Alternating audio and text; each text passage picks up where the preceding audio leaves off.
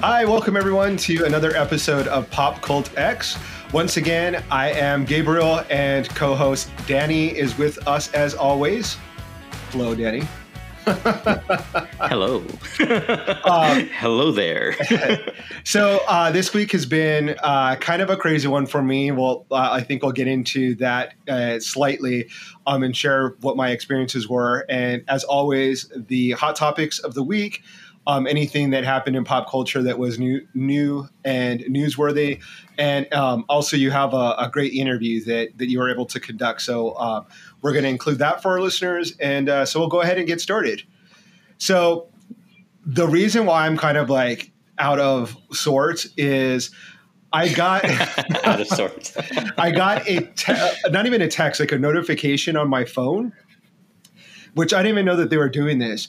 And it says you were how was it phrased? Like you were subjected, I guess, to someone who has now tested positive for COVID, and it doesn't tell you who.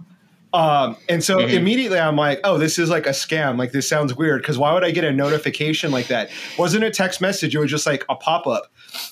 So I went out of it, and then it took me forever to figure out where it was. And it's like on your phone. Like it's I guess part of this like tracking. And I knew that they were doing the tracking for I guess disease prevention as far as, knowing how COVID's spreading, things like that. So they were able to pinpoint what day it was. And it was a day that I went to the mall. So, maybe I shouldn't have gone to the mall that day. But so I have the vaccine. I'm fully vaccinated. So it says that you don't really have to be overly concerned unless you're experiencing any symptoms. But I went this morning to go get a test just in case. And that was like a 3-hour ordeal. Like the line was like ridiculously long, which is kind of sad because I was thinking, well, I'm not feeling, I don't feel sick and I have a vaccine, but like all these other people that are online, like, and a lot of them were like older people. So it was just kind of a downer and like they looked somewhat sick. Like I could see them like blowing their nose or, having, they were symptomatic. And, so it was just kind of sad. It was just kind of like, I mean, I'm not concerned. I have the vaccine and I feel fine. But just to be safe, however, it just kind of brought up that whole, emotion of like having to see all these people at the doctor that are, the odds are probably some of them are positive for COVID and we'll have to deal with that. And so, and on Sunday, So Saturday we got kayaks. So I was on the ocean and we're kayaking, cool. Which was really cool. Nice. Yeah. But I'm a dumb bitch and didn't put any sunblock on. And to say that like I'm sunburnt is like such an underestimate. Like my skin is literally like lobster red. Which like you wouldn't think that someone rock lobster. Yeah, you wouldn't think that like a Hispanic person could get this burnt, like that I would turn brown. Yeah, but no, that's not the case. I am very much like red, and I haven't been able to sleep because like I can't lay on my back. I normally like lay on my side, but like my shoulders are burning and like I can't raise my arms. So it's been like the last couple of days have been kind of like. Has been a lot. So, I mean, let me say it hasn't been a lot because it's like, oh, you got a sunburn and you had to go get a test. Like, it's not really that big of a deal, but in comparison to like other people, but for me, it was, a lot to deal with because, normally I don't have to deal with that type of stuff. But, so that's why my mind has been elsewhere the last couple of days. But I have been able to still kind of catch up on hot topics and, look at some trending things. One of the things that I thought that was hilarious that is trending or has kind of been a hot topic is that whole idea of actors not bathing. Have you seen that? So I forget who the first actor was that said, oh no, I know who exactly it was. It was Ashton Kutcher and Mila Kunis who said that they don't always bathe their child or their children, that they wait till they get dirty. And so of course, when it comes to parenting, like everyone and their mom had to like chime in and say like, oh, you should be bathing them every day. That's disgusting. Doctors are saying no, like your natural oils actually help clean you. Like being overly clean is kind of somewhat detrimental to your body because we're not supposed to, we're not like a kitchen counter. We're not supposed to be like scrubbed clean. So that was like the first actor or actress that came out saying that. And then since then, Jake Gyllenhaal came out and said, oh yeah, like I don't always shower too. And everyone has been going in on him on Twitter, like just making fun of him, saying like, you know, memes of like, that's why Spider-Man knew you were there because he could smell you. And it's kind of hilarious.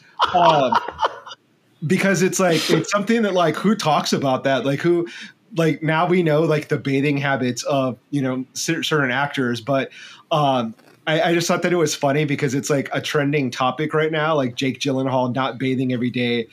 But it's like, it should, I don't know, like it shouldn't be such a big deal. Like I think that people are making it a bigger deal than what it should be. I tend to take a shower every single day because that's just how I am, you know, accustomed to. Like it helps wake me up in the day. Sometimes I'll take two depending on like how crappy I feel.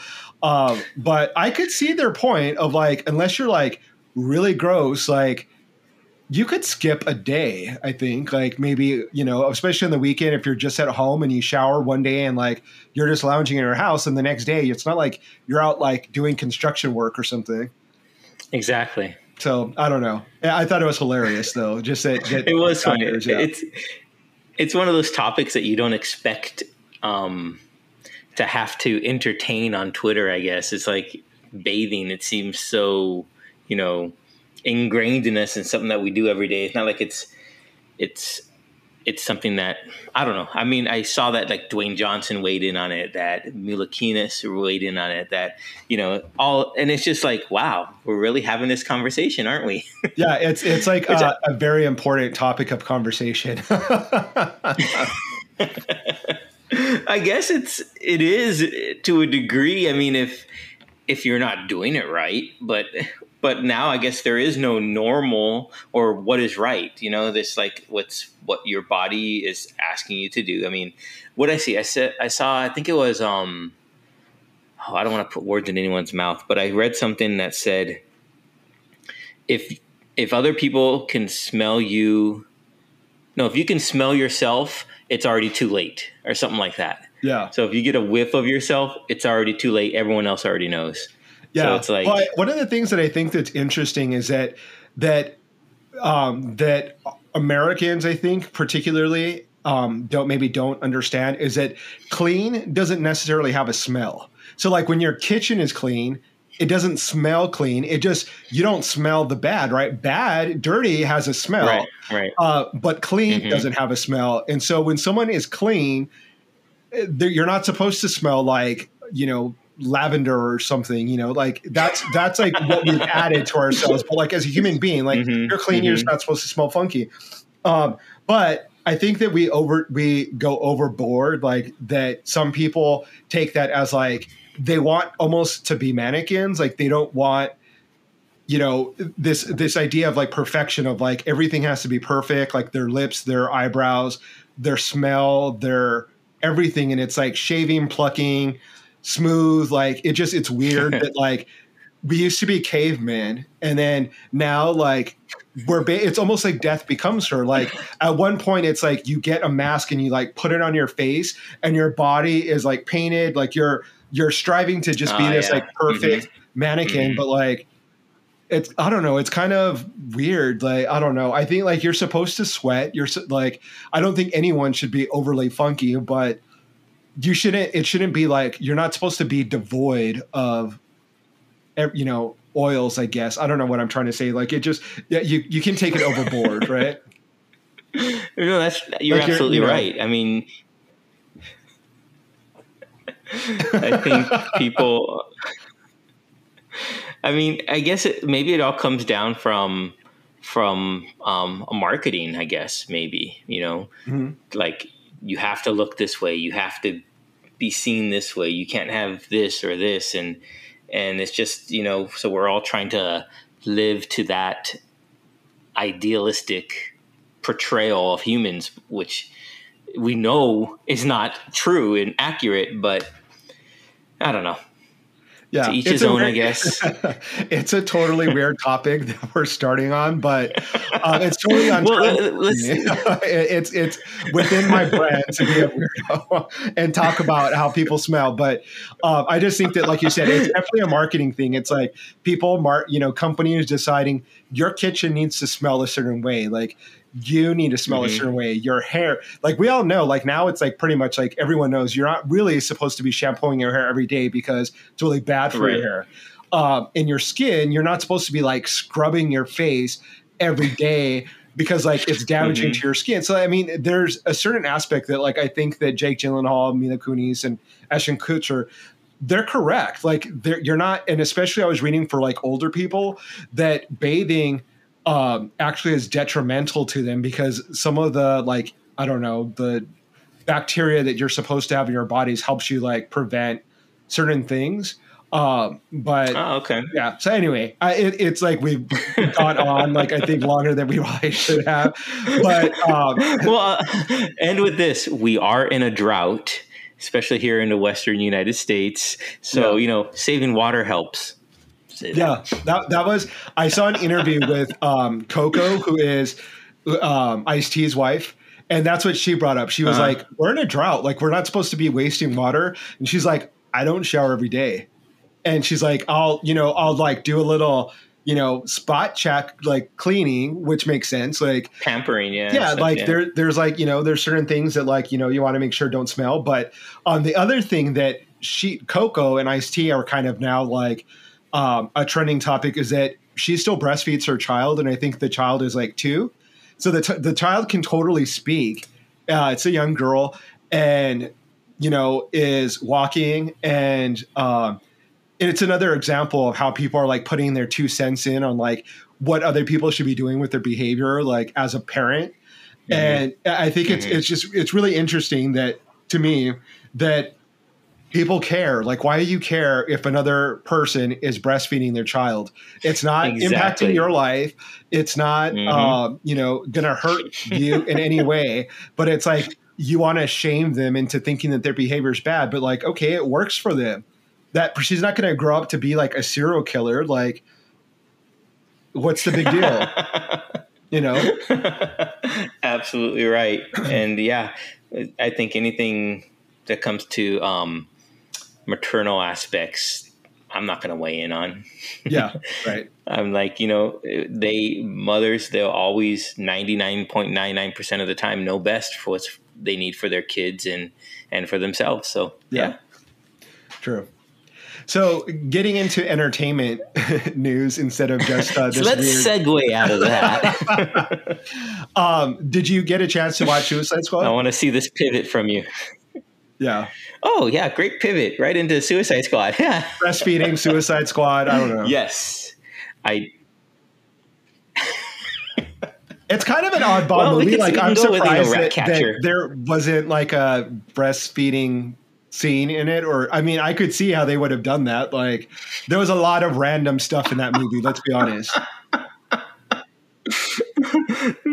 There was, and I think James Gunn was the perfect person to direct and write. Well, he wrote and directed that movie. Yeah. But it was, if ever I've seen a comic book, thinking comic book come to life, it was in the Suicide Squad. It really was. And I went into it only knowing of the character Harley Quinn. Mm-hmm. So I knew just who her character was. I didn't know any of the other ones. So getting to learn about them and explore a little bit of their stories was really fun. It was really exciting. Did you see the first Suicide Squad? Yeah, I did. Okay. So let me back up. First Suicide Squad, like critics destroyed. Like there wasn't a lot of people saying it was a good movie. I actually really like Suicide, the first one, right? I was a big fan of it. Mm-hmm. The second one I do enjoy. I do agree with you that it is pretty much like a comic book come to life, especially with like one of the big villains, if you will, being Starro, like the giant starfish alien, which I think they did a really great job. The people that I saw the movie with were like, what the hell is that? Like that was, out of left. And I'm like, no, like actually it's very true to like comic book. And it's like one of the most like sick villains that there are. Like when you think about it, like that whole mind control, like this big monster that like the more power it gets, it literally like can get the size of a planet, to like put it into perspective. And for for those who didn't see the movie, it's this like giant starfish alien like creature that controls people by like spitting out like little tiny starfish that like jump on the person's face and then controls the person and kills them. Control of them. Yeah. And for people who don't know, this actually predates Aliens. So like that's like how far into comic book history it goes, like that villain. Oh wow. And it's really kind of like a really cool, kind of scary villain that like, if let's say, Starro has one of those like little parasites or whatever you want to call them on Superman and can control Superman, who's going to destroy Superman and Starro? Like that's like a really formidable foe. Like that's like one of their probably Justice League's biggest villain / foes that is out there. So I was really impressed the way they did that. I thought it looked really good. It was like well made. The other thing that I like was the way they introduced characters, and some characters came and went, and some characters stayed for the whole movie. I really like that. Yep. I think that that surprised the hell out of me, because I was pretty shocked. Like I was like, there was a part of me that was disappointed, because I was like, oh man, like I really wanted to see, this character and what they were going to do with him or her. And well, they're done. Not really. Yeah. And so, but it kind of reminded me of what they did with Scream, where they had like Drew Barrymore come in and killed her. And then you're like, wow, like this throws the rules of Hollywood out the window, because typically when you see a movie like a horror movie or action movie, you're like, they're not going to kill Bruce Willis. Like he's the star, or he's not going to, And so you had people that came in to the movie that were continuing characters like Captain Boomerang, or what's the guy from SNL, Pete Davidson Yeah. What was his character? Blackguard or something like that? Yeah. So like he's kind of like a hot actor right now. And so you think, oh, like it's cool, they're going to introduce him. And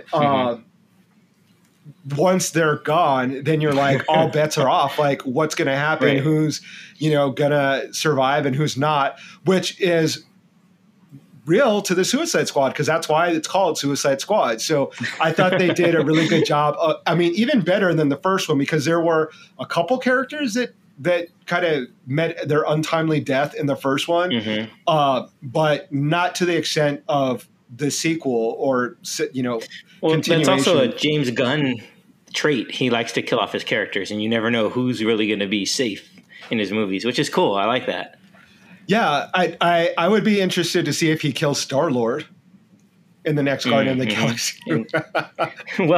well, everyone's talking about Drax being killed off, because I guess Dave Bautista doesn't want to do that role anymore after Guardian of the Galaxy 3. So we'll see. Really? Yeah. That's interesting. So I want to come back to that again, because I want to talk about actors' contracts with Disney and Disney owning Marvel and all of that. But there's still some more about Suicide Squad. So the other thing was the action was really good. I thought it was really nonstop, fantastic. And I love Harley Quinn as a character. I love Margot Robbie as an actress, and I thought that they did an even better job of really taking that character to the next level.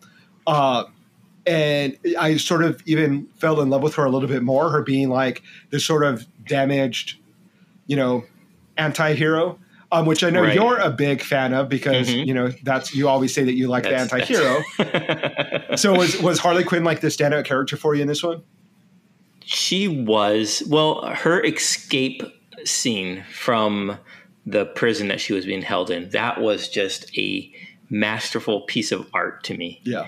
Just the way they depicted it, the addition of like the cartoon graphics over it. Oh my goodness. It was just like, I could just watch that over and over again. It was just that fantastic to me. Yeah. But her character really did take it up to that next level. But Idris Elba's character of Bloodsport, now that was also another anti-hero, and he was in it for the reasons, trying to keep his daughter safe and out of prison.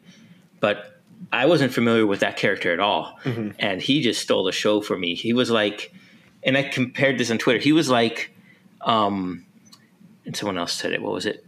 That Idris Elba's Bloodsport was the Roy Kent of the Suicide Squad. That surly, gruffy, tired of taking everyone else's crap. So now he's not caring anymore. And it was just perfect. He stole the show for me. I really enjoyed his portrayal of it. The other character I actually really liked was Ratcatcher 2. I thought she really brought like some heart to it. The scene where she like has a flashback of her dad talking to her about why he works with rats was really, an emotional moment out of the movie that was like really action packed and like tongue in cheek. And so I really appreciated that they did that because it was really sweet. It was like a little, like a touchy moment. It really was. Her looking back at her dad and why, they work with rats of all things. Yeah. And that was portrayed by Taika Waititi as well. So that was really cool seeing him in there. That was, I didn't even recognize him. That's crazy. Yeah, I didn't at first. When I was looking at it, I was like, wait, that's him. So I thought that was really cool. Huh. They did a great job of, I guess, their makeup because I did not recognize him at all. That's funny. And also Polka Dot Man. He was funny. That was so cool and so unexpected. And like I said, I didn't know any of these characters. So all of them were unexpected to me, but it was just like he has this interdimensional disease. Then he has to, vacate the polka dots twice a day or blows them up inside. It was just so awesome. Yeah. It's like so comic booky, it's just like, and that's just what made the movie to me so fantastic. Yeah. Well, and also that made it very comic book realness was King Shark.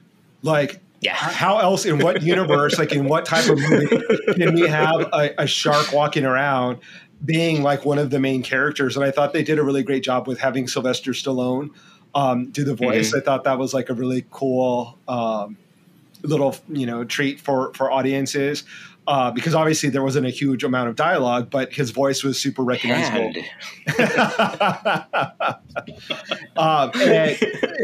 was just a great character. I thought that was really funny. It was like, sort of like the Groot of the movie, like, one-liners that are just kind of hilarious. So the other thing I thought was kind of interesting is that they changed up Harley Quinn a little bit. If you noticed, she didn't have the like face tattoo that said Rodden. I was reading that Gunn and Margot thought aesthetically that it wasn't, needed and that she wasn't a fan because it just took extra time and I'm like, oh, she's made it to that star level now that she can be like where she gets to change. Yeah, I'm not going to be putting a face tattoo on today. So I thought that was kind of cool that she was stretching out or utilizing her style, flexing her power. Yeah. So good for her. Yeah. Because she still looked great. Like, the character's still like obviously recognizable as Harley. Yeah. I thought it was really cool. And the jacket she was wearing that was more reminiscent to her comic book character, the black and red. Yeah. I thought that was really cool. Yeah. I loved it. I'm probably going to watch it again this week because it's available on HBO Max, and I actually went to the theaters to watch it. I didn't go in an IMAX, which I wanted to. Oh, right on. But it was just a great movie. It was good. I am excited to see maybe they can do more movies like that in the DC universe, because DC has been kind of lacking when it comes to making really great movies. I love Zack Snyder's Justice League film. I did like Suicide Squad, but there's been like Wonder Woman 2 was kind of a miss for me. I think they could have done better with Harley and Birds of Prey. It was still a great movie. Like, it was still good. I really enjoyed it. But some of their films, like, it's like they're still trying to figure out like what formula works for them. And so I'm really excited to see if this is more the route that they'll go. Well, that's interesting that you say that, because the fact that it came from James Gunn, who we know really nails Guardians of the Galaxy in the Marvel universe. Yeah. So is it more because he brought that aesthetic from Marvel and tried to implement it into with DC characters that we get this comedic comic book movie, or is it just and that being said, could other directors follow suit with that, or is that just his genius that we get that? And I don't not to take away from to give Gunn credit, but I don't think that it's specific to him. I think that it's just that with the DC universe, they tried to go real serious. They tried to have like a certain depth to their characters, which I think was probably a choice of theirs to go like not necessarily fully opposite of what Marvel does, but kind of deviate from the formula that Marvel set up with their universe. And to be honest, like I think they're going that route. Well, they're with the Batman film. I think that that's going to be again like a dark, which I'm really Right. I don't know if it's going to work. I'm not super excited to see it just because it's like really not reinventing the formula. It's like another dark Batman movie, and it's like, do we need that? Like I thought Christopher Nolan did a really great job with that, but like, so why do that again? Like I think it would be kind of cool to then see like a complete 180 and have like almost like a super kids friendly version of Batman, like the TV show. Lego Batman. Yeah, like I mean, it's similar to that where it's like kind of taking the seriousness away from that character, because it's like again we're gonna have like a brooding Batman, like another movie. Like I saw the previews in the movie theater of this new Batman with the kid from Twilight and Robert Pattinson.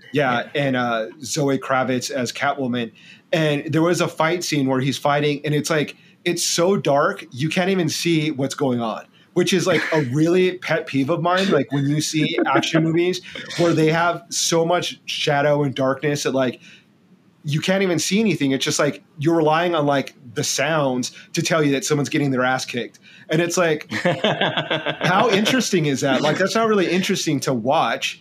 And like him, I don't know. It just like, it seems very much like just a rehashing of what's already been done.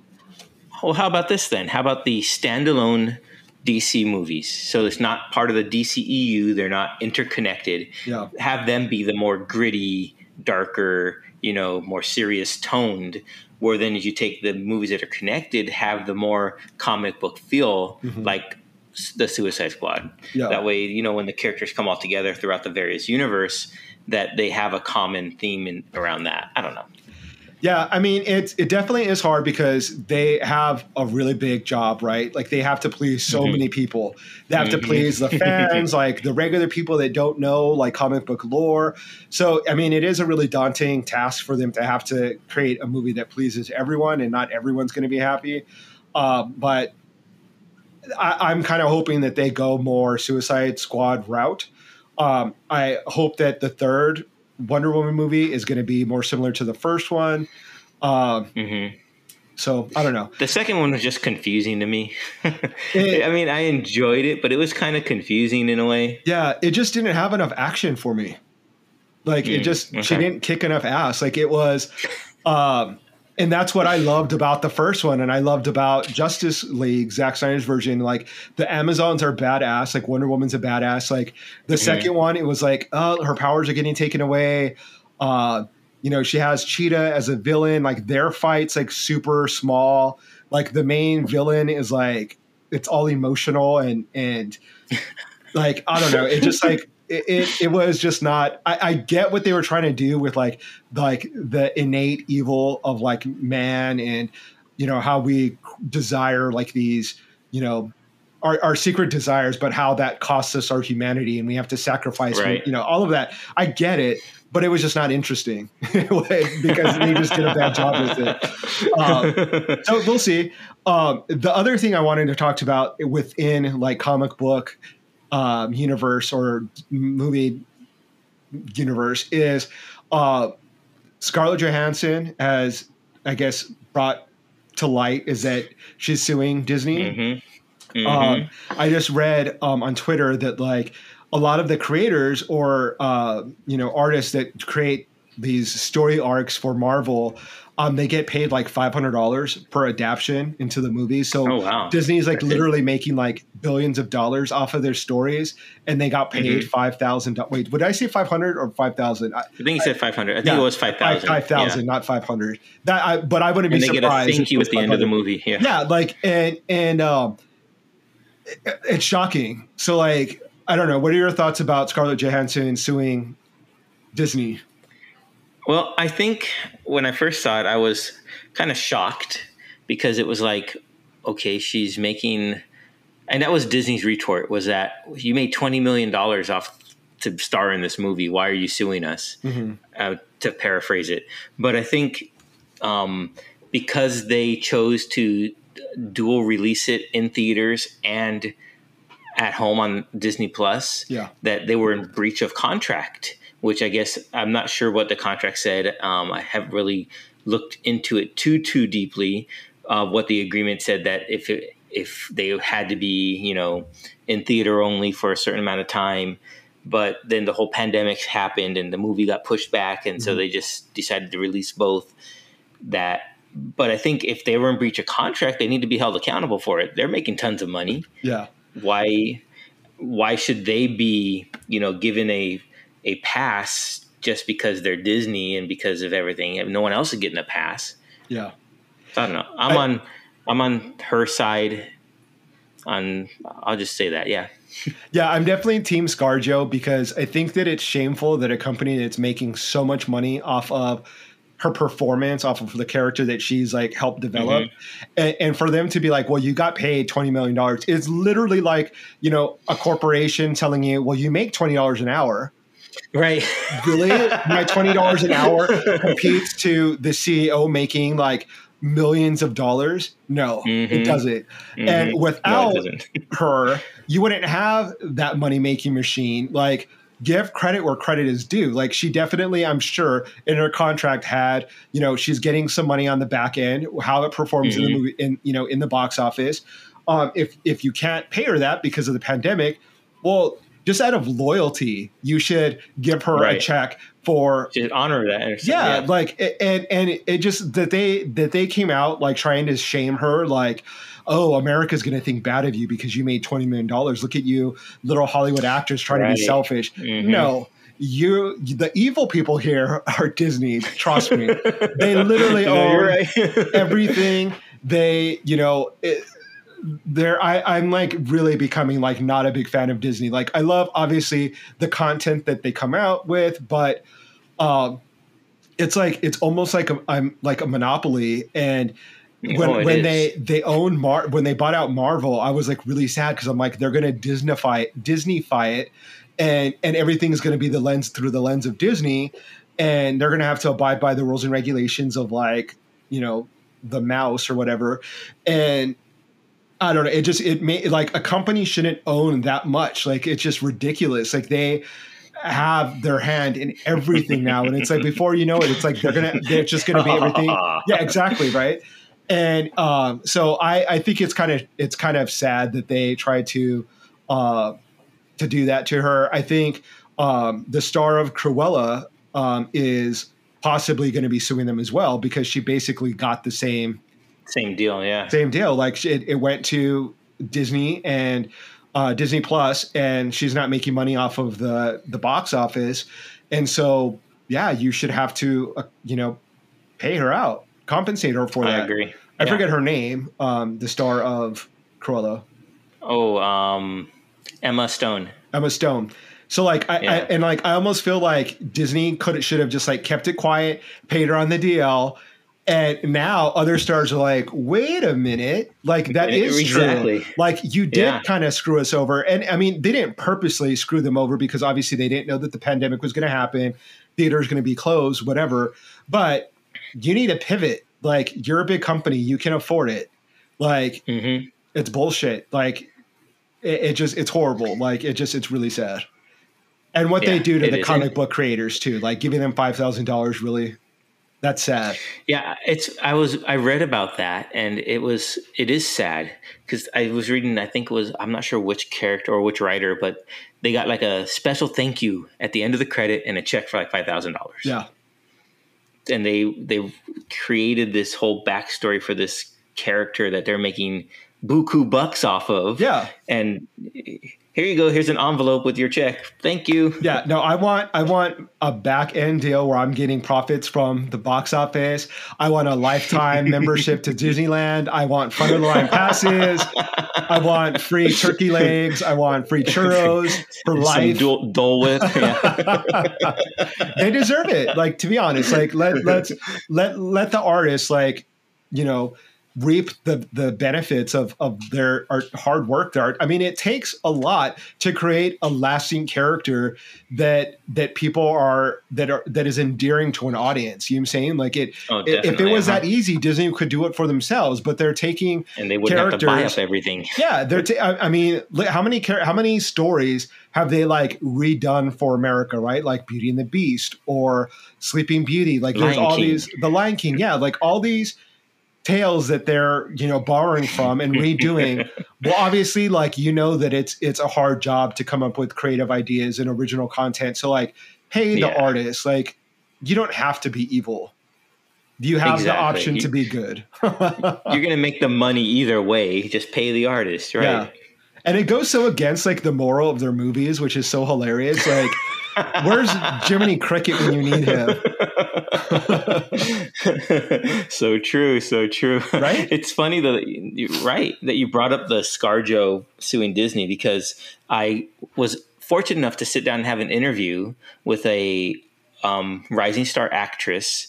Her name is Chelsea Edmondson. She was in Army of the Dead. She played the bride at the very beginning of the movie who kicked off the zombie infestation, I guess you can call it. Yeah. But I was able to sit down and talk to her about that. And we talked a little bit about the whole Disney controversy, I guess you would call it.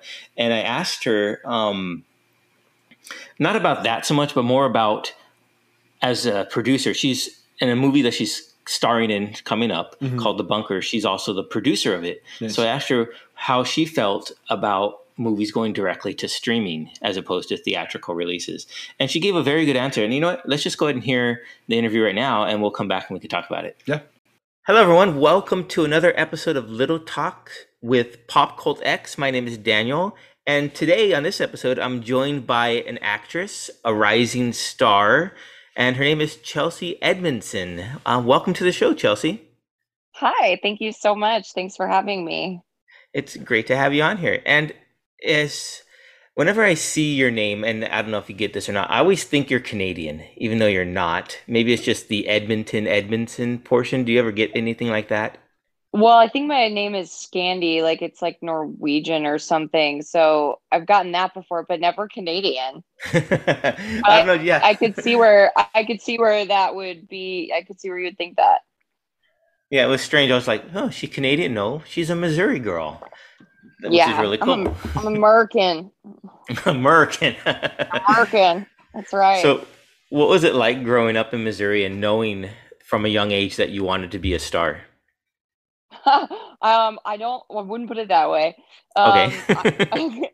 I mean, yeah, I think when I was like, actually, maybe I would. When I was like really little, I think I did want to be a star, you know, when I was like 5. But I think like when I was like watching movies, I was like, I want to do that. But as I got older, I wasn't really sure, you know, I was really interested in acting, but I still wasn't sure if that was something that I could actually pull off doing as a career. So I actually went to college and majored in business first. Oh, okay. Yeah. So I was actually, I don't know, sort of practical, which has been a blessing and a curse, I think, for an actor to have that kind of mindset, you know? Yeah, I hear you. I'm a dreamer, but not too much, you know, like things have to kind of go a certain way for me to feel good. So, but I was about 2 years into college at a school called William Jewell in Missouri. And I just realized that I was miserable, even though I had the best of friends, you know, like I was having such a good time, but I was like so desperate to get out, and I just knew that if I didn't give it a chance that I would always regret it. So I just came out to LA and had to give it a shot. That's really cool. That is really cool. I mean, I wish I could do that. I stayed more of the practical rate with my feet on the ground and to let my dreams get me where maybe I needed to go. I don't know, but it's really cool that you were able to follow that and be successful. Thank you. It's going well. It's been many years of uh struggle and ups and downs, but things are going really, really well. And I just, it sounds cheesy. I feel like actors are always like, I'm so grateful, but I am so grateful. I am really grateful. I wake up every day and I feel super grateful that things are starting to really kind of pick up and take off. And at least it feels that way. And it's just a really amazing feeling for sure, especially after the years of like, what am I doing? Right. Because there's definitely a few of those as well. I hear you. Does it ever feel like when things are starting to click, maybe as they are now, you're like, wait, maybe what's going wrong? What am I doing? Why is it working out so well? No, I'm one thing that I've developed over doing this that I've gotten a lot better about is just a really positive mindset. Cool. And I think I would have gotten probably to a better place quicker if I had developed that faster. Like I had to shed practicality. You kind of like, I'm still not a total just artist, dreamer, whatever. I wish I could be, but I'm not totally like that. But I've shed a lot of, I think, the societal constraints that can be put that you put on yourself, that pressure you put on yourself to be a quote unquote a success or to be a certain way. And I started getting to just like a lot of hippy dippy spiritual stuff, and I'm just a lot more of a positive thinker now. And if things are going well, I'm just like, I'm kicking ass. Things are going well, There's no reason to focus on anything bad or like be like, oh, when's the shoe gonna drop? I mean, that's just not a good way. I don't think that's a good way for anyone to live their life. Like, probably not. If you're doing well, be grateful and just think, oh man, like I'm so happy that things are going so well. Don't ever think like that. Anyone that's listening, don't stop thinking like that. You heard it here first, you guys. Don't think like that. Yeah. Yes. Completely agree. But it's hard. But yeah, I completely agree with that statement. So I would be remiss if I didn't ask you about Army of the Dead. Sure, yeah. I don't want to spend too much time on it because I think I've probably talked ad nauseum about it. But I did have a couple questions. So if people out there don't know, Chelsea was portrayed the notorious character who started off, I guess you would call it famously, the zombie infestation in the Army of the Dead, with a quaint marriage celebration. Let's put it that way. What was it like to be in a Zack Snyder movie, and how much background information did he give you about the character? Being in a Zack Snyder movie feels, I'll answer that first, exciting, expensive, which is a good feeling. Because I come from the world of indie filmmaking. I've done a lot of indie films. So, and I've done bigger budget things, but they were mainly commercials and a few episodes of television. So this was my first big budget film, and I loved it. Want to do more of it. Love being on set with, little iced coffee machines and shit. I love that kind of stuff. So, it was nice to not have to totally rough it like I have for years. So that was awesome. And people were really nice. I loved my scene partner, Steve. I mean, I always tell people, Steve and I basically made our own little movie. We shot together for 2 weeks in a car with Zach. We showed up every day. Some days they got to us, some days they didn't. Oh, and okay. He had a very clear vision for what he wanted in that scene with the lighting. So we would show up in the afternoon, shoot for just an hour or two, and then we were wrapped because that lighting had to be consistent. And he really wanted that kind of dusky, like just after golden hour light. So you can only shoot that for so long. So that was kind of nice because we got to work on it a lot longer and see some of the other actors doing their thing and passing. And it was just a lot of fun. And sorry, what was the other part of your question? How much background info did you get about your character? Oh, none at all. Okay, so you were able to make They up your don't. own backstory. Yeah, I mean, I didn't, but you can't. You certainly can, if that's your process. I just, yeah, I just think Steve and I, every actor has a different process. I'm not a journaler or a backstory person. It's Hmm. kind of whatever's on the page is what I play. Typically, I Okay. might sometimes sit there and think, oh, maybe she did this or maybe she did that, but it's usually just a few things that I'll think of. Not There's not a lot of detail that goes into it. It's Gotcha. I think I'm a lot more like an energy actor. Like there's an energy that I'm trying to convey, and there's some, within this short amount of time span, there's just a tone that I'm trying to capture. And I Hmm. feel like for that character specifically, a lot of the actory things like what do I want, those fundamentals of acting those don't really like apply to a character like Misty. Like it's not that deep to be like what's my objective in the scene, what do I want. It's just What's my like motivation? a character like Misty to me is just more like a vibe. Like I wanted it to be Yeah. fun, loose, free, sexy, funny. I always saw her as funny, not just, I don't know how other girls read for her, but I just felt like I loved the sides and I thought it was really funny. And there was a little bit different, like there was more to it in the original sides that we got, Uh-huh. which got cut down a little, but it was just a vibe that I was going for. And I feel like we did it. Yeah, I think you captured it great. It was wonderful. I was Thank just watching you. it again last night just to, kind of refresh myself. A bit in a while since I'd seen the movie, and yeah, it sets it up. I think the tone of the movie gets set perfectly just by that opening scene. So kudos to you and Steve for pulling that off. Oh, thanks. It's helpful when you like your co-star and you have good chemistry. And we Yeah, had that's just true. a lot of fun together. He has a great sense of humor, and we both like to eat, so we just ate lunch together. Yeah, we would just eat lunch together every day and just shoot the shit. And before we knew it, we were friends. And that just makes everything a lot easier. That's true, and it comes across that way that you guys had a good rapport and the chemistry was there. So yeah. Has anything changed for you since the movie was released, Army of the Dead? I mean, have you noticed any shift in the way you get recognized more, or especially on like online, people come up to you and say anything? Has anything changed since the movie was released? Some things have changed and some things haven't. I've been recognized in person one time, but I also kind of think the person sort of knew who I was because it was Okay. in my own hometown. So I've never been like recognized where someone's like, "Are you that girl that was in the opening of Army of the Dead?" Like that's never happened to me. And I also I don't think it ever would, especially from that movie, because I don't look anything like that in real life. Like I don't even wear makeup usually when I leave the house. And I feel like even if I was on a big show, if I was a character like Missy, I just feel like I could get away with going anywhere, because in real life I'm always like my hair, I have a hat on, I don't have on makeup, so I don't see that happening anytime soon. But I have had people look me up on Instagram and Twitter and want to talk, and people have been really supportive and cool in the comments on those. I try to keep most things to the comments, not in private messaging. And Yeah, so I don't always look at all the DM messages, but I try to talk to people when I can, and people have just been really really nice, and so that's been different.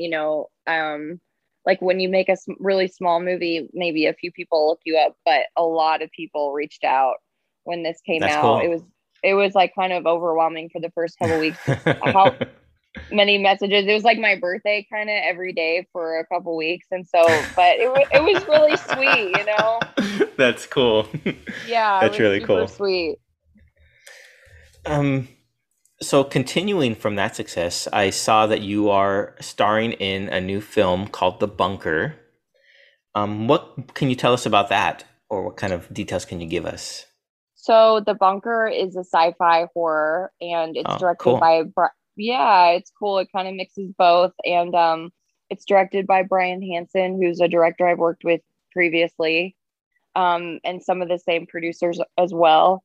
And it's written by a writer I've worked with, so it's kind of a familiar team, and Oh, or by okay. two writers I've worked with. Yeah, so it's a very familiar team, and it's an alien invasion movie.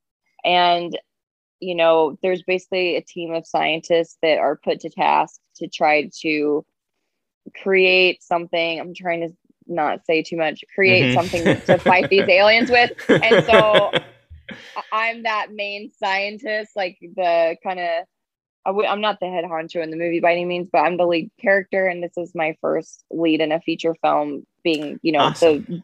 It's really cool. It's I've been second, like what they would call lead female, where you're kind of second to a guy, and you're supporting a male actor, and that has been fun in the past, but it's been really, really cool to kind of be able to take more leadership and be a true lead for the first time. That's cool. I think of like other alien invasion movies with a female lead. I think of like The Arrival and Annihilation are two of that come to mind. So I'm looking forward to seeing this one. Oh, thank you. I hope you like it. I hope everyone enjoys it. And we're submitting it to festivals right now. So it's already done. It's being submitted, and hopefully we get to get it out soon for everybody. Nice. Now you're also a producer on this movie too. Is that correct? Yes, it is. So can I ask you, maybe, I don't know if you have an opinion on this. There was a whole controversy right now with Scarlett Johansson and her involvement with Disney as a producer. Oh, you're going to ask me about that? Oh my gosh. We're keeping it light today. You're like, hey, so I know you're a relatively unknown actor, but do you want to face off against Disney on my podcast today? Pass. Let's just okay. It's pass. Okay. I'll tread lightly on it because I don't know the ins and outs of like her deal and I don't know everything about it, but and it's kind of it seems like a gray area, with these streamers coming out, and they can just be like, oh, never mind, it's not going in theaters, it's going to be streaming. So I don't really know the ins and outs of it, to be totally honest with you, but I love her as an actress, and I loved Black Widow so much. Fabulous. It was awesome. Yes, it was awesome. She was awesome. Florence Pugh is awesome. I was just like blown away. I had so much fun, and I mean, I just have to say, I hope she makes a shit ton of money off of it, because she deserves it. No, I agree. She's epic. So, but I don't, as far as the case goes, or who did what or what was wrong, I don't really know enough about it. I guess the question I was going to say was not more who was right or wrong. It was going to be more towards, as a producer, and how do you feel about movies going straight to streaming as opposed to getting theatrical releases? Okay, yeah, I guess I didn't let you finish. That was rude of me. Also, no, it's okay. I just put a piece of candy in my mouth. Sorry, I just felt like I needed a chocolate break. So it depends on the budget of the movie. I mean, when you have a movie like Black Widow and it's this huge budget, I think a lot of actors, especially those actors that, they have points on the back end for theatrical releases, they're obviously hoping for a big theatrical run. Right. And I could see where, they'd be disappointed that it was split with the streaming, just because, you're just like, all those movies make $1 billion when they're exclusively in a theater. So I can understand now when you're making a low budget indie movie, and ours, when I say low budget can even be like $1 million. So let's just say you made a movie for $1 million, and, you get a really great deal with a streamer, that might be a good deal for you, right? And because the thing is you have to split costs with the theaters. You got to split costs with like P&A, which is the marketing teams that help do your movie. And sometimes you can lose money doing a theatrical run. Oh, okay. Yeah, and you can certainly not make very much. Like you can certainly lose your ass. So I feel like sometimes for certain movies, it just makes more sense, because you're not going to have to. You can do more grassroots marketing, market the film yourself, and try to just get the best deal from a streamer that you can, and you can sell the movie yourself. There's independent filmmakers now. Like I did a movie with a director named Jim Cummings, and he pretty much, I think, makes and sells his own. Like, I don't even think they use, I could be wrong, but I don't think they use like sales or distribution. Like, I think they sell their own movies, the company that he works with. So now I feel like a lot more independent filmmakers are starting to take more control. And in a way, some of these streamers have given some of that control back to That's filmmakers, true. I think. So it really depends on the project and the budget and just a lot of different details. But I certainly don't mind, if a movie goes straight to a streamer that I'm in, because then everybody usually watches it. Like I feel like all my friends and family and just people that I know are gonna watch it because it's cheaper to just sit at home. It's like easier, it's like Yeah, I hear it's you. cheaper, it's easier. You don't have to take all the kids and buy all the popcorn and the candy. You can just you're just like, oh, Chelsea was in that movie. Let's put it on Netflix. So for me, I think that's always fun just because it seems like more people see it that way. But I hear yeah. you. That's cool, and I agree with you that the streaming platforms have given such um a leg up to a lot of independent film creators, or I hate saying content creators because it's more than content, but yeah, it's been such a welcome revelation, I guess, for Yeah. all the filmmakers. There's So just a lot of ways to get your film out there for people to see now. And I think that yeah, that is really cool. I agree. What or who has been like the most influential artist to you, if you had to pick Mm, one or two? um, I would say Sheryl Crow is a big Oh, okay, inspiration nice. for me. Maybe the most actually. She's from a really small town in Missouri too. That's not far from mine. She's from Kennett, Missouri, and you know, I knew people that knew. I've never met her, but I've known people that knew her growing up, and my dad knew her dad. So Oh, she okay. kind of was like this figure of legend to me growing up.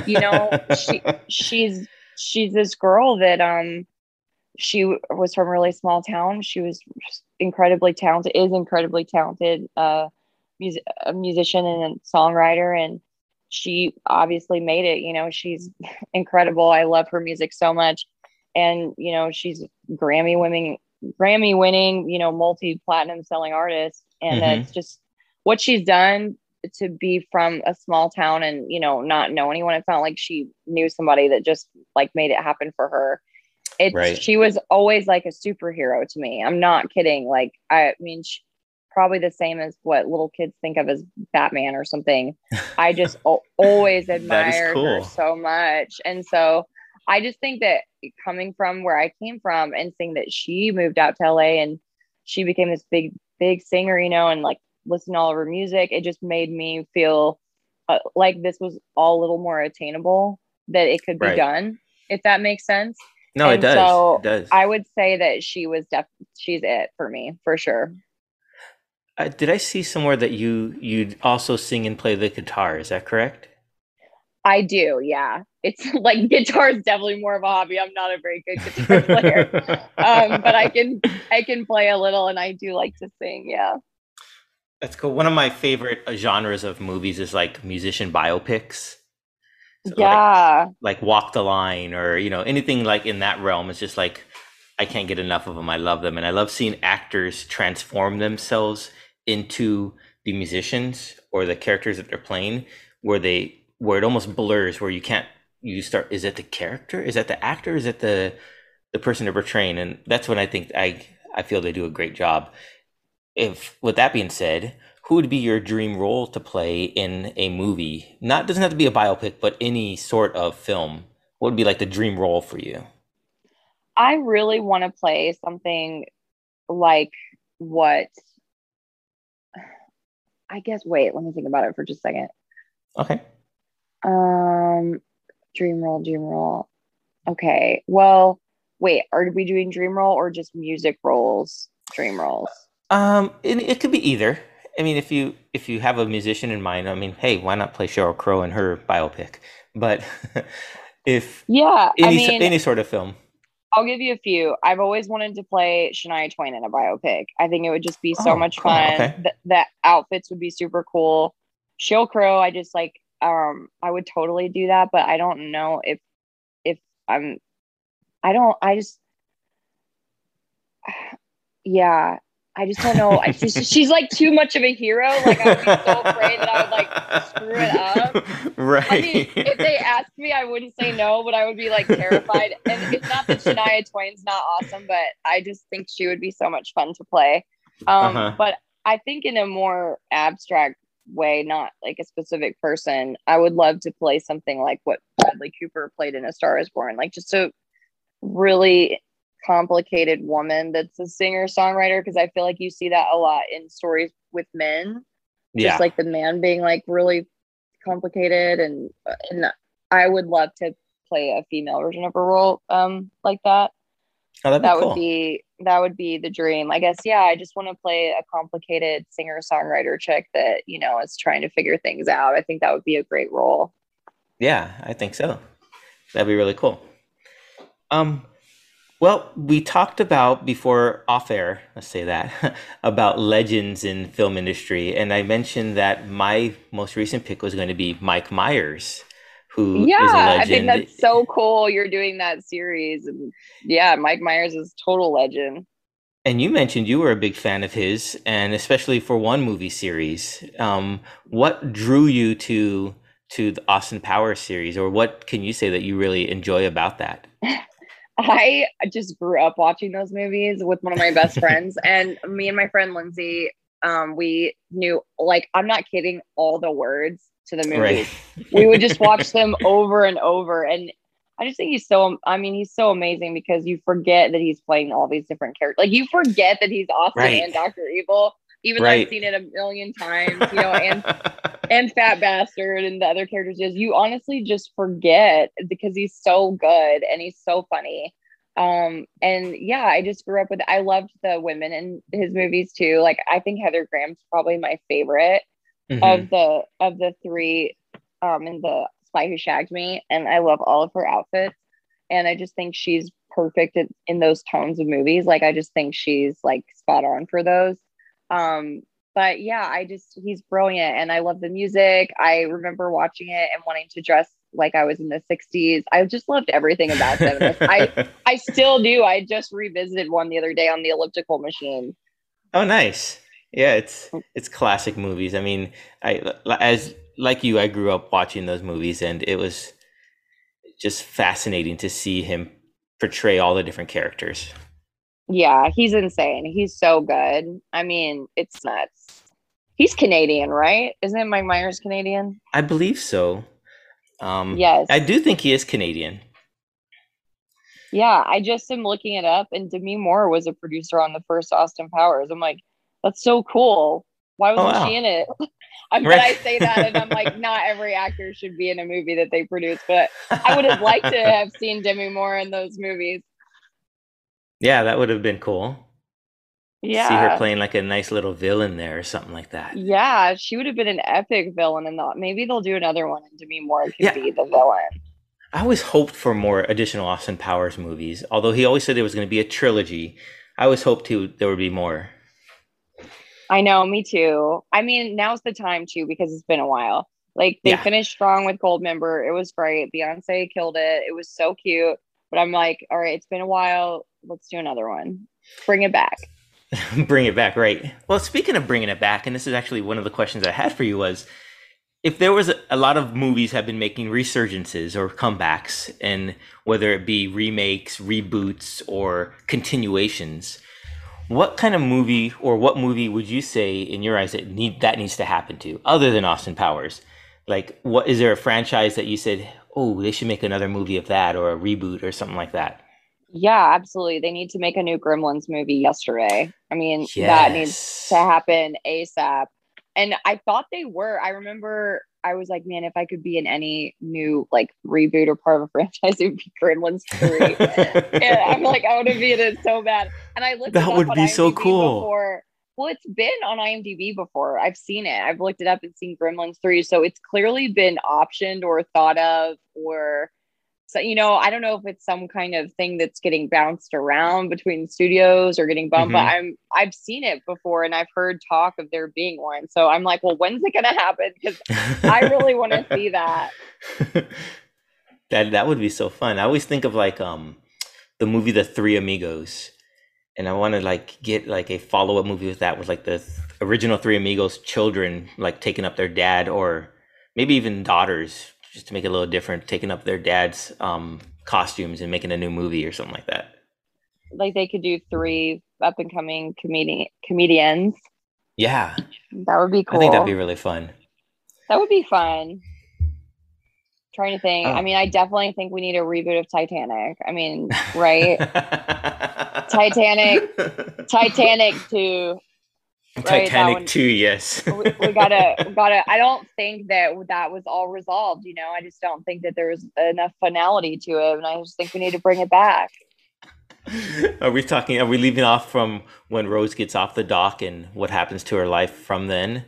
Or are we talking more about Or like little cutscenes within the sinking of the ship? yeah, or maybe it's sci-fi, and it's like that thing on the History Channel where they drain the ocean, Oh and yeah, then yeah, there, yeah. and then there's like I don't know, ghosts or something, Or they and then find we out it was and then we actually blend it with Ghostbusters, and the Ghostbusters have to come.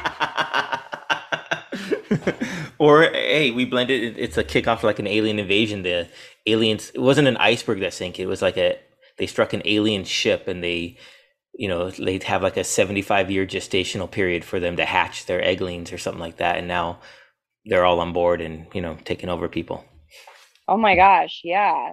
I mean, yeah, and they're sort of like in the passengers, and so the aliens just let all the passengers, like they just pop them all back up out of the Oh water. yeah, there you And go. so they're like sort of regular people, but they're regular people from like 100 years ago, and then they're also kind of mixed with an alien.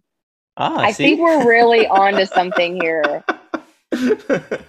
Right on. It's Someone's going to be zombie listening to this alien. podcast, and they're going to steal our idea, and then we're going to be suing just like Scarlet. We're going to be like, they fucked us. We had a really good idea, and you know what? We're not going to stand for this shit.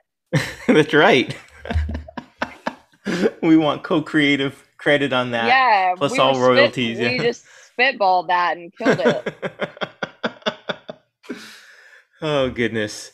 Well, one last question I have for you, and I see you have a little dog named Merle. Yes, he's asleep, look like right by my feet right now. Nice. Now, I was thinking, is Merle a regional name for Missouri? Because the only Merle I've ever heard named was a character from The Walking Dead. So I don't know Oh wow. if that's where you So pulled it from, or if that's just a regional name for Missouri.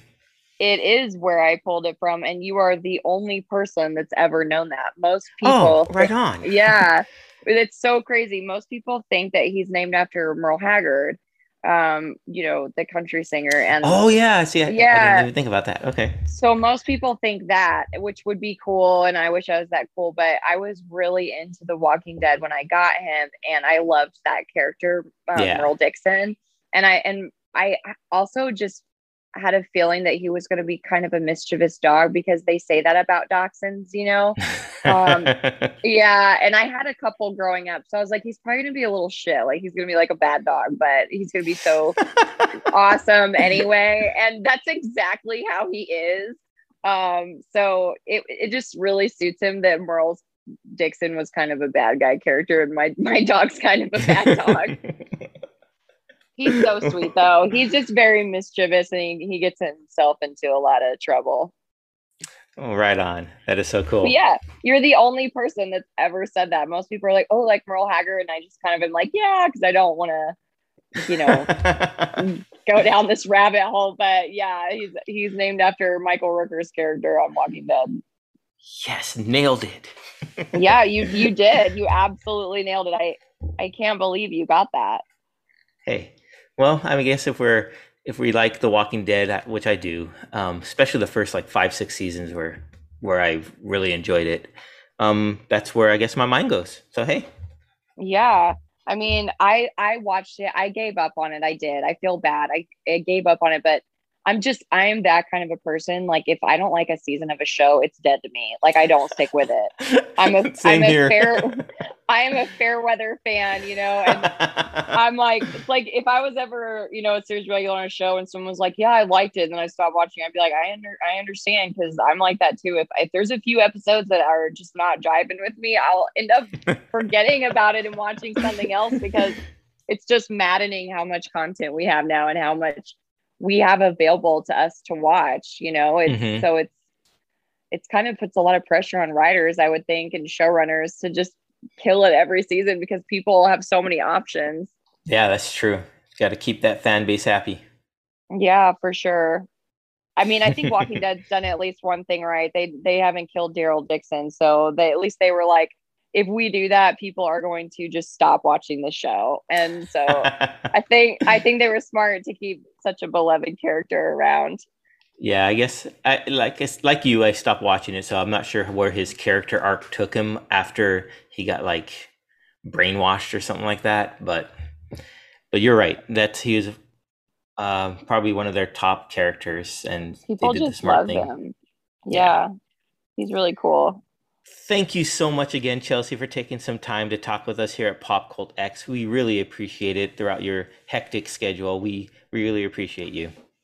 You are so welcome. It's really busy around here between all the mopping I'm going to do today and walking my dog. I'm just so busy. but no, thank you so much for having me. I really appreciate it. And I hope we get to talk again soon. Nice. Really great interview. Really great insight. I think it's cool to see, small town girl, like, make it in Hollywood industry. It gives hopes to all of us that are from small towns or, small cities or whatever, to kind of have big dreams and to go after them. I think that's really cool. I like that you mentioned Sheryl Crow, because that's totally our generation. Like Sheryl Crow was definitely one of the people that I loved listening to. I think she's really talented, and it's a cool fun fact that I guess they're both from Missouri. Missouri, yeah. She's American, as she said. Not Canadian is what I always think of, but yeah. Yeah. It's really funny that you said that, because I think that Canadians do have like little tells where you're like, you're from Canada, aren't you? You don't seem like an average American. That's true. There's something about you that's saying Canadian to me, but yeah, I think it's really interesting to hear her take on all of that from an actor's point of view. And that the other thing that I really appreciate and kind of respect is that she's going into like the producing route, because I think that's something that I've always respected, is that like DIY sort of approach to things. Like if you want to create something, just do it. Like you don't wait for someone to hand you a check or hand you an invitation to create a movie or create photographs or create art. Like if you want to do it, go out and do it yourself, especially with the technology that exists now. Like you can do that. You can make a movie and put it out there for audiences that will like really eat it up. And it could be your way into, I guess, big Hollywood, if that's the route that you want to go. Like there are a lot of people that are very anti big budgets that want to keep it very small budget and, be able to maintain the control, because I mean, things that come along with, like we're talking about with Disney, is that, you sign that contract with Disney and they own you and they control every aspect of it. So, maybe that contract with Disney isn't the dream that you want to come true, So kudos to her. Yeah. So maybe it's not a dream come true. Interesting. Yeah. I don't know. Maybe. I think Selena Gomez just had a interview where she said that like she definitely like gave up her life, or like when she signed a contract with Disney, which I thought was like really sad. Like you always hear these like really sad stories from like these young girls that have these deals with Disney, and it just kind of harkens back to like Judy Garland and the way she was controlled, and like it's just like the same story over and over again of like these young girls that just want to be actresses, like want to entertain, and then these big corporations like own them. And it's like, it's really sad that like that's continues to happen. And then they end up in like, sometimes they end up in really bad situations because they're having to deal with the emotional ramifications of like being controlled their whole childhood and like young adulthood. And, I think it's like very similar to what Britney Spears is going through right now. Right. That's very true. Very true. You talked about Canadians, and one of the not sure why that's funny, but it just sounds funny. Getting back to Canadians. You said Canadian. One of the things that I wanted to highlight in our continuing series of the Big L was a legend for me. What is a Canadian, and that would be Mike Myers. So Mike Myers, fantastic actor, person, creator. He's come up with so many iconic characters throughout his career that have held such a special place to me. One being like Wayne Algar. Wayne, what's his last name from Wayne's World? I know it's Garth Algar and Wayne something. I have no idea. Anyway, Wayne from Wayne's World. Yeah, there you go. It's classic Saturday Night Live from the 90s to the big screen, and it's just right in our generational wheelhouse that at least I did. I followed that along all the time from everything I could get my hands on, and both movies, and hoping for a third movie if we ever get around to it. To Austin Powers trilogy, where he played so many of the different characters in there, to anytime I see him on the screen, and even if he's like decked out and you can't initially recognize him, like in Quentin Tarantino's Inglourious Bastards, where he was in there as one of the colonels. And I was like, wait a minute, that's Mike Myers. And it just, it's just seeing him on the screen, it just makes me just light up, because I'm such a fan of his, and he's such a iconic actor that just, I don't know. I know he's gotten his just due, but he really needs to be seen as he's just fabulous and fantastic, and always will be. Yeah, I agree. I really do appreciate him. Some of the films that I like of his that are like standouts for me as far as his performances is 54. Did you see that, where he plays Steven Rubel, I think, is the right. like impresario, which was like very off brand for him, like to play like an over the top, like out gay man that's like coked out, like overly sexualized, and like saying like very adult things to other characters. I think it was like a real shock, but like it really showed like his abilities to kind of step out of those comedic boundaries that he was in. The other movie that I think is probably like one of my all-time like favorite movies, it's I think a cult classic, is So I Married an Axe Murderer. Yes, I love that movie. Awesome. I think he's so good. It's so good. It's a classic. Like I think if we're talking about under. What would the word be, like underappreciated, like that's one of those movies. It's like one of the like best comedies to come out of that time, it's just like it's just like a good, easily good movie that just like you can watch, and it's like a good book that's just like easy, like there's not a lot of thought to it, but like it doesn't have to have like it's not like Silence of the Lambs, like it's funny. It's good. I remember when that movie first came out and I saw it, and I didn't really get into it too much because, it was 93. So I was like, I don't know how old I was. Younger than I am now. But I recently rewatched it, and it is such a fabulous movie. Yeah. And all the little nuances in there, and all the character he does portray in that movie as well. And it is a great comedy. One of my favorite scenes about that, and I think is kind of exemplifies how like maybe you have to be an adult to appreciate it, is when he has his new girlfriend or wife, hence So I Married an Axe Murderer, and he's thinking that she might be a serial killer, and they're sleeping and they're cuddling, and she's like, I could totally like, what is it, like kill you right now, you wouldn't know. And he's like, what? And she's like, yeah, like you're so vulnerable right now. Like I could just kill you. And that's the kind of thing that like, as an adult, like you relate to, cause you're like, yeah, who did I marry? Like I'm super vulnerable here.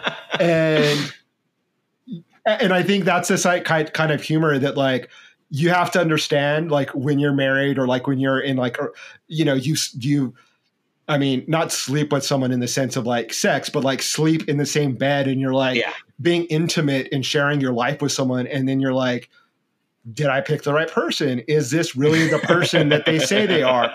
And that's what it's kind of making fun of, right? Like you fall in love with someone, but like, do you really know who they are? And like, obviously as like a, whatever you were, 13, 12-year-old, what did you know about that? Like, but that's what makes it so funny, I think, and so great. Yeah. I that movie, like when he's doing his beat poetry, it's just so awesome. Woman. It's so funny. I love that it's set in like San Francisco because I love that city. I think it harkens to a time of San Francisco that is long gone. Like I don't think the city is really like that anymore. So it's sort of like a cool movie to go back and like reminisce about how San Francisco used to be, not to be that kind of old person, but I am that kind of old person now. So yeah, like I agree. Like he's definitely an icon of our generation of Gen X. Like he's like one of our comic greats easily. Yeah. I mean, also what he was in is the voice of Shrek. Yeah. My goodness, right there. Austin Powers. How many movies has he made? Austin Powers. He was in so many other things. And yeah, he really is one of our generational icon. Yeah. To kind of piggyback on that, if we're going to stick on the theme of Canadians, okay. Even though your actress interview wasn't Canadian, she's probably going to laugh about that. Like, guys, I'm really not Canadian. I'm not Canadian. Yeah. But since we're talking about Mike Myers, who definitely is Canadian, someone that I'll bring up that is an icon of our generation of like Gen X generation is Alanis Morissette. I am going to be seeing her coming up, I think in September. I'll be seeing her in concert with Garbage. And I'm really excited because her first album is definitely like speaks to my youth. Like I listened to that album like beginning to end so many times. Like it's such a good album. Jagged Little Pill, right? Jagged Little Pill. Yeah. And then her second album where it sort of deviated from like her regular songwriting style to more of like stream of consciousness writing, which if you listen to a lot of young women writers right now, I think they're definitely influenced by Alanis. Like if you hear, what's the girl that's like really popular right now? I can't think of her name. Billie Eilish? No. Yes, her too. I think has been influenced by Alanis, but there's another one that's like a former Disney star, High School Musical, Olivia Rodrigo. So if you I know that name. Yeah. That song Deja Vu is like everywhere. But when I first heard it, I'm like, this is definitely Alanis Morissette vibes. Like it has that like, brokenhearted, open diary, like sharing your feelings, but also like a little rough, like not so, the girl isn't like the victim. Like it's more showing strength within while showing vulnerability. And I think Billie Eilish is a lot like that. And I think it harkens back, or it reminds me of Alanis so much because she was such a badass in that way. Like she's literally like pouring her heart out, but doing it in such a rock and roll way that it's not like a woe is me kind of a vibe. It's more of like, fuck you, I hate you, you bastard. Like you broke my heart, but like I'm still a rock star kind of a vibe. And that's what I really loved about her. And so I still go back and listen to her music. Like I can't wait to see her perform like at her age now and to see how more she's matured in her artistry and hear some of her new music.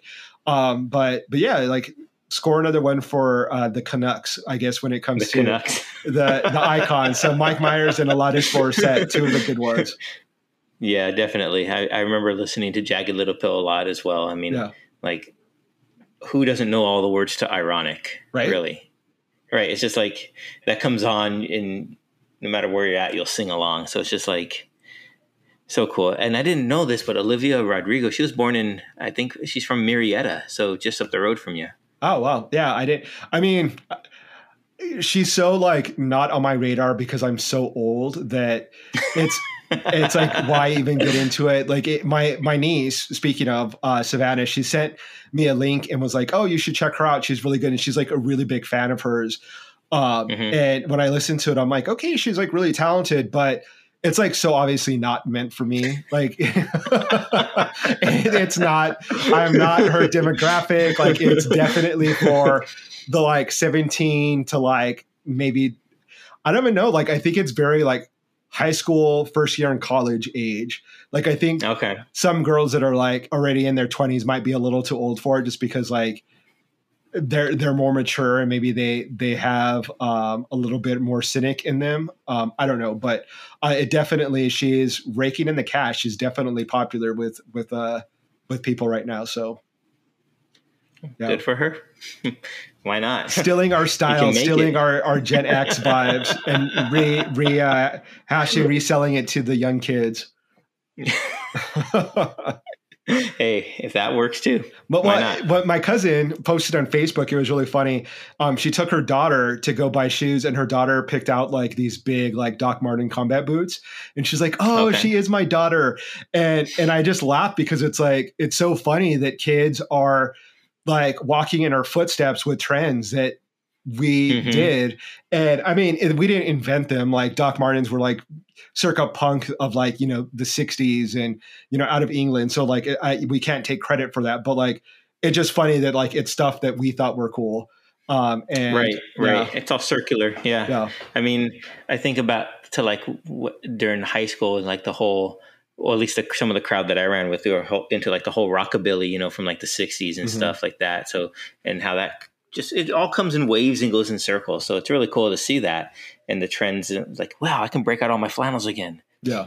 I don't know. Yeah. I remember one trip we went on. It was for the photography team of my high school. We came to San Diego on a field trip for a convention, and we obviously had shared rooms or whatever. And we had like a row of shoes of all of the guys' shoes, and they were all like Doc Martens, and we all like wore the same size.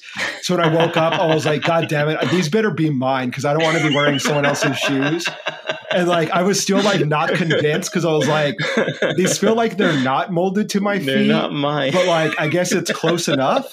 They're the same. Like, it was weird, but it just like kind of goes to show that like that year, like it was very grunge, like alternative, like especially with people that are like photographers. Like we were like kind of, you know, that style. Like it, that we, you know, it wasn't the jocks. Like I don't think jocks were wearing. And the grunge, we didn't bathe either. I know, right?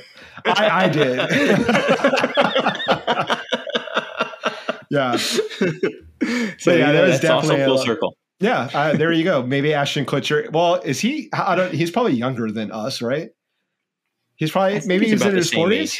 Is he? Yeah, I think so. Mm-hmm. Mila Kunis is definitely not. She has to be much younger. She's probably late 30s. Huh. So. It's so weird. Like there's I don't know if this ever happens to you, but there's times when like I'll think of an actor and I'm like, they were so much older in my mind when they were, I felt like I watched them first time around, like someone like Drew Barrymore. And then like you see their age and you're like, wait, she's 3 years older than me? Why did it seem like she was so much more older than me when I was watching her movies? And then vice versa, like I'll see someone who I'm like, oh, she's way younger than me. And then I'm like, oh, she's 3 years younger than me. Why did I think she was so much younger? It's like, it's so weird. And I guess maybe because people don't always play their age when it comes to roles. Right. So True. Someone could be playing someone much older or younger when they really are, you know. So it's just weird. Like I always do that. I always think like, could I have, I mean, not that I want to play the role, but I always think, could I have played that role? And I'm like, no, like I was way too young or I'm too old. But then you find out the real age of the person. You're like, wait, I could have been in that movie. I could have played that character. You could have done it.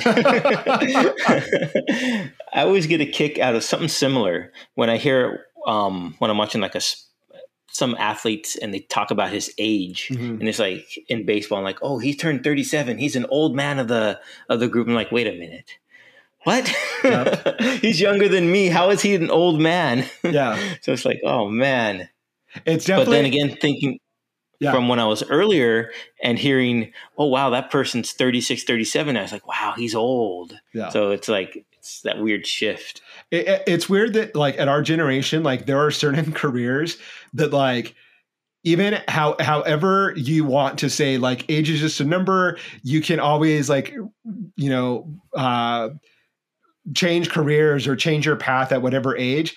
But there are certain things that is definitely off limits to people our age. Like, we're too old to be a firefighter now, too old to be a cop, like too old to be like certain professions. And I think it's kind of interesting for me anyway, that it's like, oh, like, not that I ever wanted to do those jobs, but like, I'm too old to do that, which is a weird feeling. Like when I mean, it's like, I guess my rebellious nature that it's like, oh, well, you're too old. Well, now I want to do it. Now I want to see if I could be a cop, which, like, I never would want to have to be a cop. But like, now that you're telling me that I'm too old, I'm like, I could still do that. No, I couldn't. You can't enlist if you're over that age. Wait, yeah.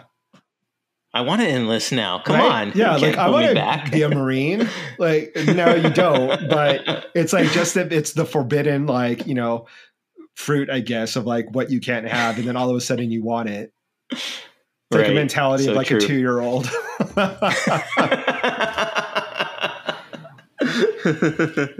Yeah. That is very true. So what other things kind of caught your eye or were on your radar this week? Well, the last thing that really caught my eye, I've been watching every episode of Ted Lasso, as you probably could have guessed. Yeah. Huge fan of the show, and season 2 has been really bringing it in more of its not just the happy-go-lucky Ted Lasso. It's been a little bit deeper. Oh, really? And in this I think so. And in this most recent episode, episode 3.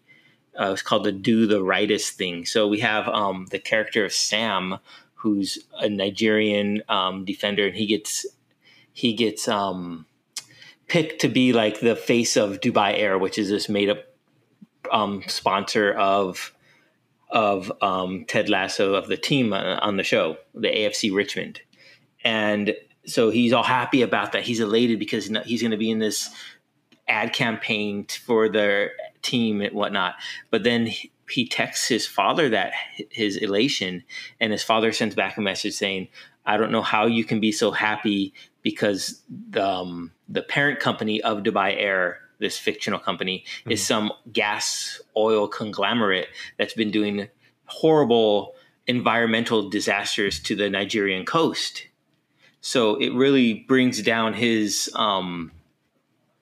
elation and makes him think about how does he really want to be the face of this company that's destroying his homeland. Wow. So if you haven't seen it, I won't give away too much, but he does do a protest for there, and how it really shows how sports figures can be pivotal mouthpieces for protest. Mm-hmm. And the way he does it and the way the rest of the team join in with that protest is really moving. Mm-hmm. And then I find out later on that it's based in a reality. So I guess there are some big oil companies that have been causing environmental disasters along the Nigerian coast. Mm-hmm. And the fact that they were able to, I learned this word, confluence them into the show, and the writer Ashley, I think Nicole Brown or Black, Ashley Nicole Black, was able to write that in, was just marvelous. Yeah, it's really cool. I'm not caught up, but I'm glad to see that they're using their newfound popularity on the show to like kind of shine the light on like other issues other than are we going to win this football game, which is what I like about it, right? Like, I was trying to explain to my dad like why it's such a good show, and I could tell he was surprised, because it's like, why does Gabe like a sports show? And I'm like, it's not a sports show. It's it's everything outside of the game that's interesting to me, and that's what makes it such a good show. So I think that it's great that they're kind of adding to that by showing this added dimension. And that's really cool. Yeah. I think they spend less time in the actual sport side of it, which is really cool, and more on the relationships, the not the feel good, but just everything else around it, the protests, the relationships between the other characters, and I think it's fantastic. Yeah. Great show. It obviously has Pop Cult X stamp of approval. So if you haven't been watching it, we talk about it like every week. So in one way or the other, have to create a graphic that says Pop Cult X stamp of approval or something like that. Give it 6 thumbs up. 6 thumbs up. Okay. Simpsons did it. It's a Simpsons thing. So I think that great show. Yeah, I agree. I need to catch up. There's so many good shows right now that another show that I have heard a lot about, but I haven't been able to watch is White Lotus on HBO. Have you heard of that? Right. Have not seen it yet. Heard about it. It's on my radar to go check it out. Yeah. So White Lotus is, so I guess if we're doing recommendations for people, Ted Lasso definitely already is what we have to watch. I myself am going to have to watch White Lotus. Anything else that like you want to catch up on or you're watching soon? Well, I caught the first 2 episodes of Reservation Dogs, the new show on FX on Hulu, and it was interesting. I knew what to expect because it's created by Taika Waititi, so I knew the kind of style that he brought to it. But it was really cool. I enjoyed it, and it was told from a different point of view that we don't get to hear enough from, which is from the indigenous Native American point of view. Yeah. But I recommend it. Go watch it, and the highlight for me so far was 2 parts. One where they're all coming from the 4 stars, we'll call them leads of the show, come from a memorial service that they had for their friend who passed away, and they all had on the black suits and the white shirts with the black ties, a throwback to Reservoir Dogs, how they all wore that same outfit. And that was a really standout moment for me. I was like, oh, wow, I know that reference. Yeah. So I thought that was really cool. And then there's 2 actors in there who are like Native American rappers maybe, but they can drop some beat, and they're pretty cool. Yeah, it was really cool. Well, you know me, I always love a sick beat and a dope rhyme, so I'll have to check it out. A sick beat and a good rhyme, yes. A dope rhyme, excuse me, a dope rhyme. Dope rhyme, excuse me. I beg your pardon. So I will definitely have to check that out. The other show that I want to watch that's on Apple Plus, not to like be all Apple Plus about everything, but Mr. Corman with Joseph Gordon-Levitt. I want to watch because I think he's really a good director, actor.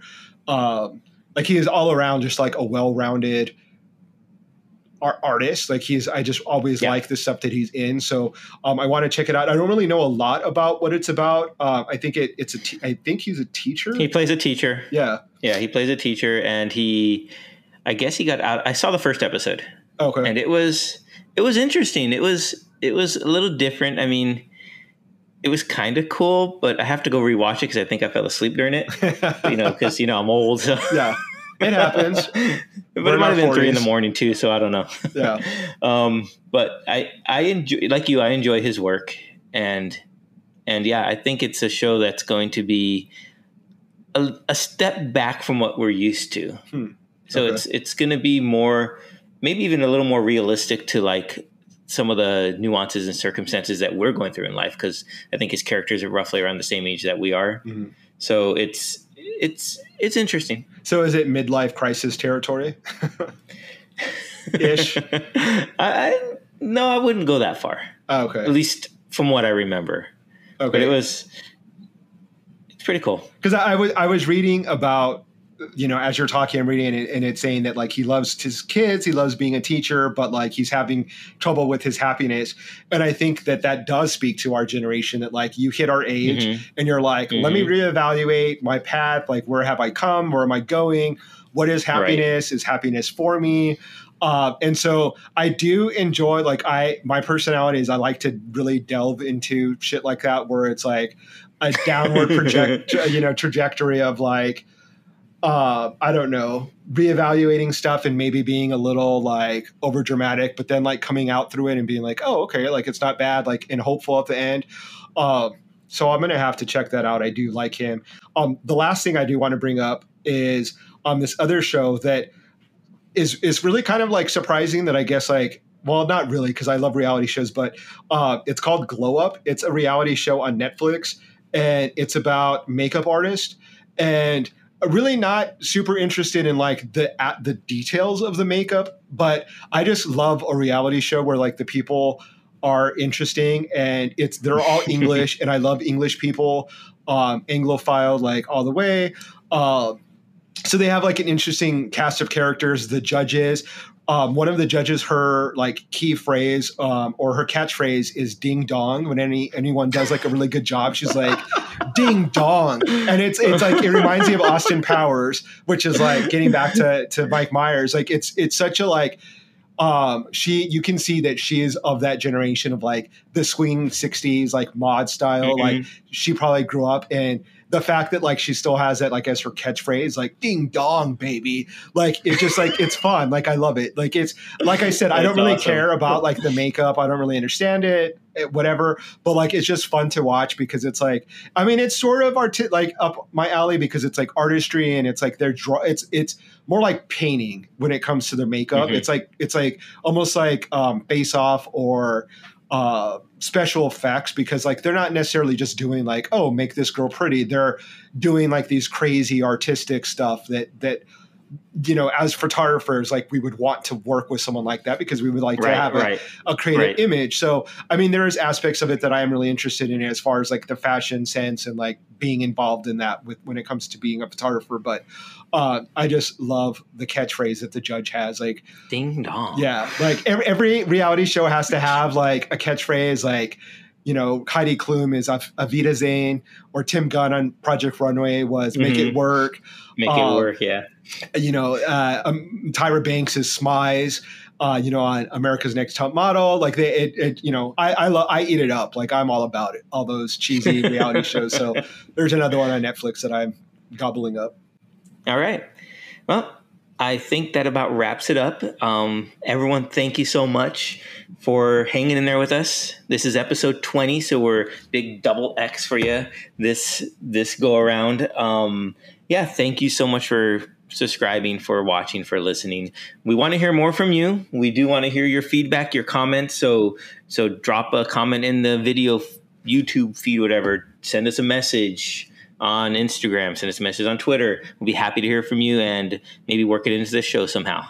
Yeah, and before we go, I have homework for people who are listening. So if you could, as a personal favor to me, your co-host of Pop Cult X, if I could have anyone who's listening to the show send us a message of where you're listening from. I would love to hear what country, what city, what state you're from. Just give us a little shout out. You know, hi, my name is so and so, and I'm listening from wherever you're listening from. I would love to hear where you guys are from, just to give us an idea of where our podcast is reaching. I think it'd be really interesting to hear from you. So homework for our listeners this week as well. All right. You heard that from Teacher Gabe. Professor Gabe, sorry. So take care, everyone. Stay safe.